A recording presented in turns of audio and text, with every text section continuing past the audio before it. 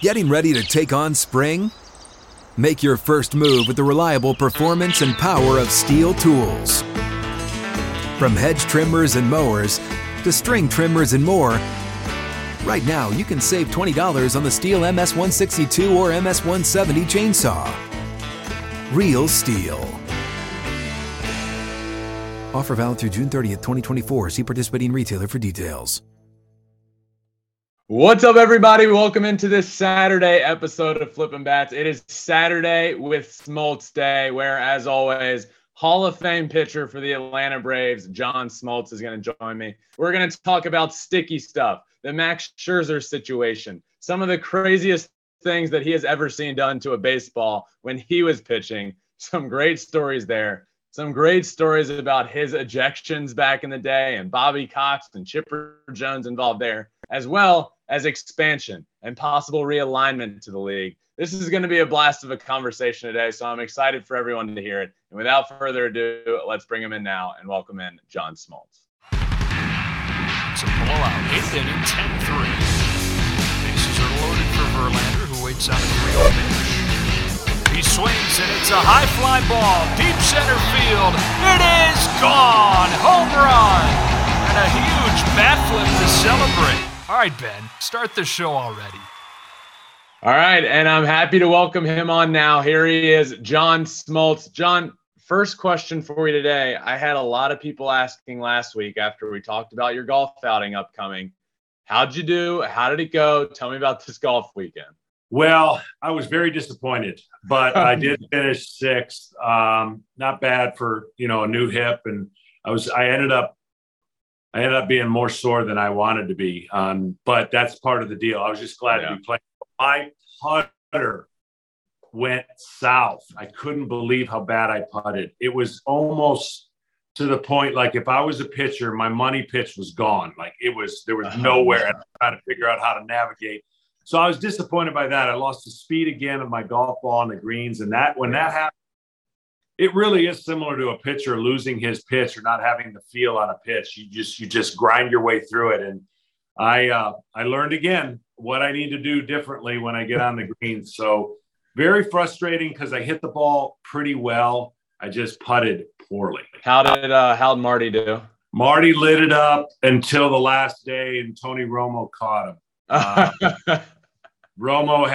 I'm sure Romo's been thinking about this tournament for a year when he lost in a playoff to Marty Fish.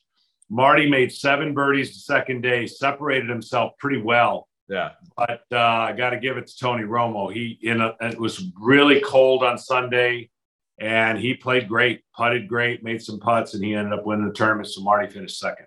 And now, so you are back in baseball brain this weekend. This weekend, you're in the booth? Yes, I've got Mets, Braves at Citi Field. First of what's going to be a battle all year between two great teams that are looking to win the East along with Philadelphia. So it's I think I've got Strider, who has been on fire and certainly chopping my name down from a lot of different record books. And he's electric. So one of those teams that'll be there, the Mets. I want to start with them, specifically with Max Scherzer and what happened to him a couple of weeks ago or a week or so ago with the suspension due to the substance check from the umpire, Phil Cuzzi. Now, John, what I want to ask you about here is the situation, the way they go about this seems rather arbitrary, I guess. It's a human being coming up, checking your hand and saying, well, that's too sticky because I just know it is. So I guess I want to talk to you about this situation. And was this the right move with Scherzer? Is this the right way to go about it in the future with these substance checks? Not knowing every detail, it doesn't seem right, doesn't feel right, but that doesn't mean it ultimately isn't right from the view of the umpire. But I would feel better, honestly, if 5 different umpires had 5 different pitchers that they deemed that when it's one umpire. I'm not getting into the weeds. I just don't think at this point Max Scherzer would be in a position to utilize something that he didn't feel was absolutely on the up and up. And to have him wash his hands and to hear the detail, the way he explained it. You know, the tough part for me is it's an automatic 10 games. Yeah. And what if somebody was wrong? And those scenarios, it's like ejecting a guy wrongfully. You don't get to re-enter him back into the game. Right. I've been part of that before. I've been ejected when I didn't deserve to be ejected, and it cost me a game. But that kind of human element exists in our game.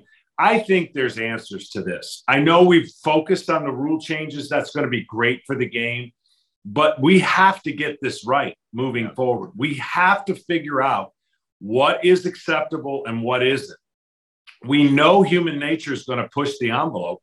And for those people who skirt it around the edges, well, then they're going to get dinged, and they rightfully should. But I think the ball and the surface of the ball has to be figured out. We got too much technology. We have too many resources. And there are ways to make rosin act and react pretty sticky. And I think that's the case here. And we need to figure it out, because this won't serve baseball well if we get more and more of these and we've got people claiming that they're innocent. Yeah. That's going to be tough. I wonder, I don't know the exact answer, and I don't know if you know the answer either, but one thing Scherzer said the other day after the game that I found to be interesting is he was asked how to better help this situation so this doesn't happen. And one thing that was suggested, with all the technology in the game today, you can look and within a few seconds know if somebody's spin rate is through the roof higher than their average or right on par. So I guess, is this too much? Is there a world in which an umpire can come over, deem a pitcher's hand too sticky, and then maybe put on the headset like you would a review and talk to somebody before just ejecting them and getting them suspended? You know, it's a good question. I would be a little nervous of the randomness of not having your best stuff one day. Yeah. I guess the big thing would be a tremendous spike in the wrong direction, meaning your spin rate's absurd one game. Those numbers, I guess we can get pretty close to knowing what the average for a person is. But when the conditions are in LA, or the conditions, I guess you'd have to look at the conditions. Yeah. If the conditions are pretty cold and really wet, and then that spike happens, maybe you could have a concern there. But when it's really, we're getting to the point where from May, late May, June, July, August, there should be no issues. Zero. Like, unless you're in a dry environment like Colorado or Arizona. And to me, that's where we took the game too far. When there should be no issues in the summer months and pitchers' spin rate was going up, we know what happened, right? Yeah. And that's the problem. When you get late in the year, October, getting a grip is difficult, and using rosin, which they deemed, for everybody to be legal, that's when we have to be careful. Yeah. Technology is great, but there are some randomness that could happen for a pitcher just doesn't have it one day and it lowers his number, and the next day he feels good. So it's a good question, and it's probably a good barometer to use. I wouldn't make it an absolute, though. Yep, I agree with that after hearing you talk about it. I have to ask you, you were thrown out once incorrectly, and it cost you a game. What happened? So it was in Cincinnati. I'm up by 7 or 8 runs. I think it's the 4th inning.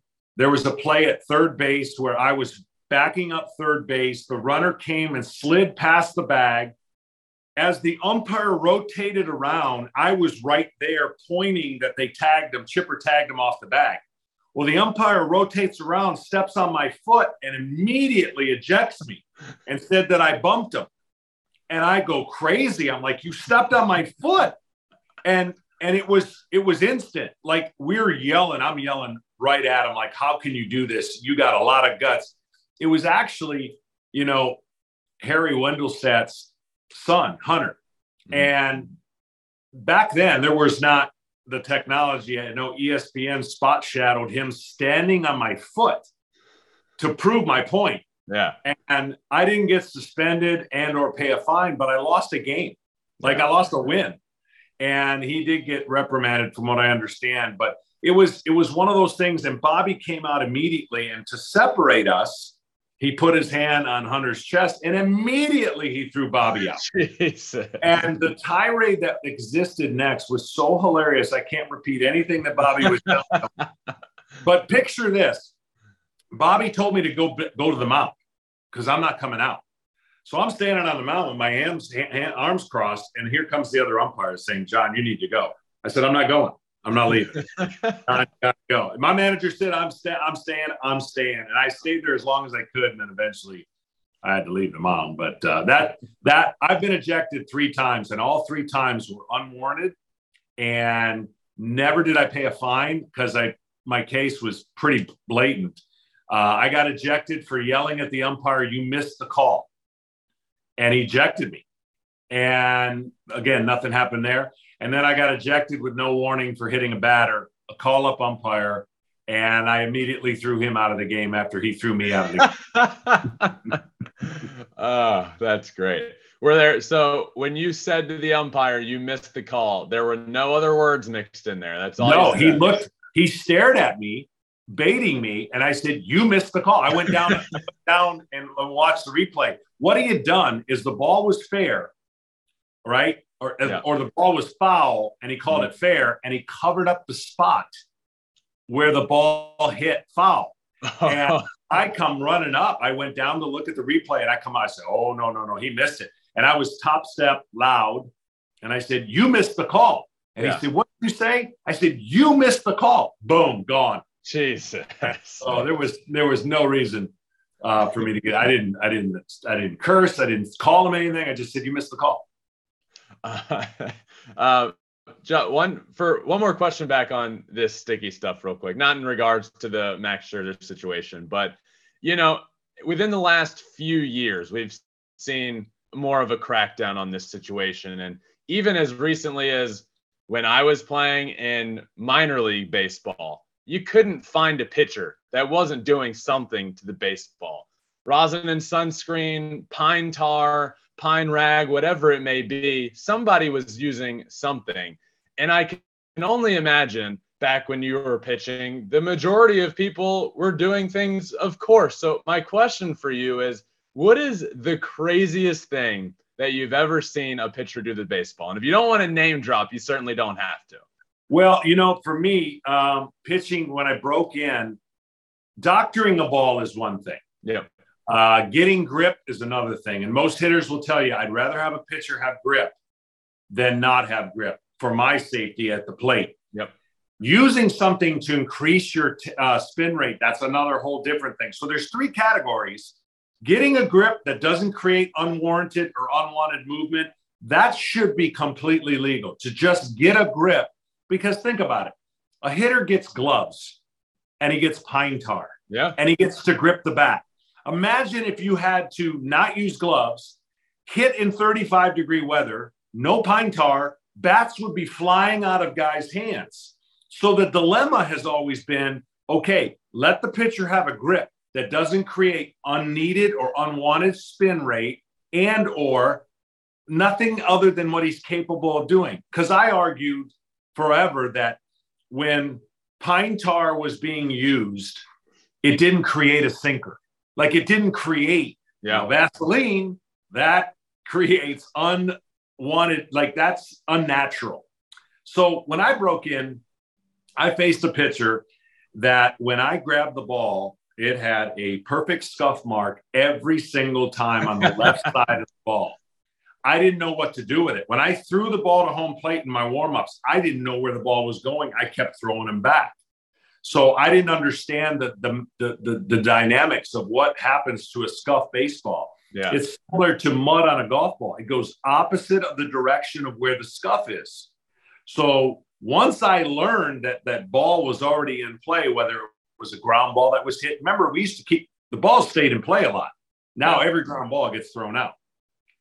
So to me, that was the most obvious and craziest thing I'd ever seen, because once I learned, I checked with some veteran pitchers and they said, oh man, if you get a scuff ball, here's what you do with it. Because it's unhittable. And obviously the pitcher I was pitching against was known for that. And it was, I couldn't believe my eyes when I would see a ball like that. So I have a funny story where Chipper Jones, when he was a rookie, I had a ball that was hit on the ground, came back to me. I looked at it and went, oh, this is a beauty right here, right here. I threw like 5 splits in a row that just dove out of the zone, 5 swings and misses. Well, then the one I threw got a ground ball foul to Chipper. He fielded it and chucked it in the stands. I thought we were going to fight on the mound. And I was like yelling at him. He goes, why are you yelling at me? I said, don't you ever throw a ball away. Make the umpires throw a ball away. So to your point, there's always been somebody, somehow, somewhere trying to get an advantage. And I'm never in favor of the illegal advantage. Never. I always think that you should have the ability, a pitcher should have the ability to throw a baseball, grip a baseball, and the hitter should have the ability to grip a bat. And we should be able to find a common ground. I think we will. The Japanese ball keeps being brought up. It seems to be the easiest answer. There's no issues over there. And once we get to that, it'll eliminate a lot. Look, it's not like 20 years ago where guys were throwing 92, 93 miles an hour. They're throwing 99 miles an hour. People's lives are at stake. If a ball gets away from a 99 mile an hour pitch, you could do bodily harm and you could severely hurt somebody. And so there's that fine line of being able to throw a ball and the hitter having an awareness that that pitcher kind of knows where that ball's going. And we're in that, April's dicey in Chicago, Minnesota, and all those different places. And I was the first to say, you look at my track record. In cold weather, I was not a very good pitcher. Yeah. I had trouble gripping the ball and making my pitches, and I just had to deal with it. I'll never forget one. I think it was my second professional season. I'm playing in the Midwest League. So I'm in Grand Rapids, Michigan, in the end of March, early April. One of the first games of the year literally got snowed out, but it's that cold the beginning of the year, as you know from up there. And I remember we were facing a pitcher that clearly had like a mark on his hat and he was using something. And all these guys were up in arms about it. I'm like, guys, it's 35 degrees. This guy's throwing 98. I would rather him be using something to make sure he doesn't hit me in the head or anywhere at the rate how cold it is today. So absolutely, I would prefer somebody just be able to get a little bit of a grip and throw strikes. And to that point, when they took it to the nth degree and every pitcher's numbers were getting better, then that substance is not legal. Yep. And that's why they had to crack down on major league pitchers, because I don't want to say, but average pitchers were becoming above average with their ability to overnight. See, I have this philosophy. You can either spin a ball or you can't. There's no mechanism other than showing the finite details of how to spin a baseball. But when everybody's numbers are going up, that's when you scratch your head and go, come on. Because there are elite pitchers who can spin a baseball that create spin better than others, just like elite hitters who can make contact. So not everybody can throw it the same way. And when everyone was getting close to those numbers, that's when baseball had to do something. Yeah. John, last one for you. I want to talk about expansion a little bit, because we just saw news about the Oakland A's possibly and their move to Vegas. And so Vegas is out in terms of an expansion team because they might be getting Vegas. But Manfred has been pretty vocal about the fact that he wants to expand to 32 teams within the next few years. I guess my first question to you is, do you think that happens? And where would you like to see an expansion team? I hope so. I hope it happens. We got to get to a number like 32 would be phenomenal. Now you're talking about 4 8-team divisions. You're talking about maybe being able to do things strategically with realignment and playoff systems that would be phenomenal. Look, I've been an advocate of a first half, second half winner. I think in baseball competitive balance, if you get to 32 teams, you can now have a first half, second half winner where it entices teams to stay away from the tanking, stay away from like, we're just going to rebuild for 5 years. Because the small market team argument is this: you can't compete 162 games. We saw what the Marlins did in COVID year. We saw what other teams could do in a 60-game stretch. So in a first half, second half scenario, you have strategy, you have ability to compete. Your team might be hurt the first half, and the second half you reboot. That's how I get excited about 2 more teams, being that you can now expand your horizon of how you want to go about playing baseball and how the competitive balance can now be regional and it can be more strategic in that. And as far as the cities, that's where it gets, how many states could add another team, but you could have a Nashville team. Charlotte's always been on that. They talk about Mexico, maybe possibly being a team. Wherever and whoever would be willing to fit that mold, I think would be great for the game. You know, for the longest time, until this talent boost came in, we were talking about retraction. Now I'm more excited about adding to than retracting to, because the talent pool has been obviously way better, and the younger player is more prepared than ever. So that's what I would like. I'd love to see 2 more teams come in the fray, because then you can do a lot. Were you playing when there was expansion in the league? Yes. So was there just an expansion draft, and were you protected from it? Like, how did that work? Yeah, so there was only so many players you could protect, and then once they selected one, you could, I guess, protect some more. David Need was our guy that got selected by the Colorado Rockies, and I forget who the other one, but yeah, you can only protect so many, and then that roster is made up of major leaguers and then backfilled with minor leaguers. And look, they've taken away some of the minor league cities and levels. I kind of understand that, but I still think that the talent and the young talent is vibrant and good enough to where now it wouldn't take that team that much longer to be relevant. The Colorado Rockies are a perfect example. It wasn't too long after their expansion that they were the beast. And so you see this play out in sports, and we forget it happens in other sports. It just hasn't happened in baseball in quite some time. But I wouldn't be advocating this if I didn't think the talent pool wasn't good enough to cover it. Yep. Absolutely. I agree with you there. John, always a pleasure, my friend. I appreciate you joining me. And until next time, my friend. Look forward to it. All right. Just wanted to thank John Smoltz for joining me. Always a blast of a conversation. Saturday with Smoltz. I feel like I need another S in there for good alliteration. Like, I don't know. I'll figure it out. Saturday with Smoltz. We'll figure it out there. I appreciate you all for listening. Some great conversations there with Smoltzy about his ejections. I could listen to him tell stories forever and ever and ever. And the ejection stories are great. The doctoring baseball stuff is great. So it's always a blast to have him on every single week. And I hope you all enjoy it as much as I do. I grew up idolizing the guy, and now he's on every week. It's so, so cool. So I appreciate you all for listening. Make sure you subscribe anywhere you listen to your podcasts, Apple, Spotify, wherever. And we're also on all social media as well, Twitter, Instagram, Facebook, TikTok. And you can watch every single episode on YouTube as well at Flippin' Bats Pod for all of them. That does it for this episode. Until next time, my friends, this has been another episode of Flippin' Bats. Peace.